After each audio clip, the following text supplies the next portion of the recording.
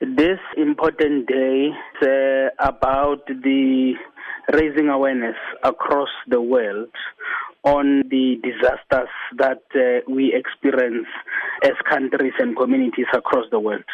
This day, in actual fact, is meant to raise awareness, educate communities about how we can reduce some of the risks that will lead to some of these disasters that we are seeing happening across the world.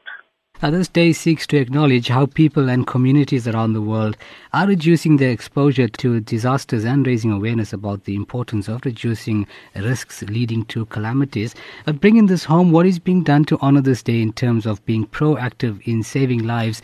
We do know about the recent storm that has wrecked through many provinces in the last couple of days. The National Disaster Management in South Africa has been established. It has provincial, we have also provincial and local disaster management centers that are fully operational, respond proactively to all incidents of disasters that could be taking place. Ironically, this day is happening at the time when our country has experienced these disasters. KwaZulu-Natal has just declared a provincial disaster, looking at the extent of the damage.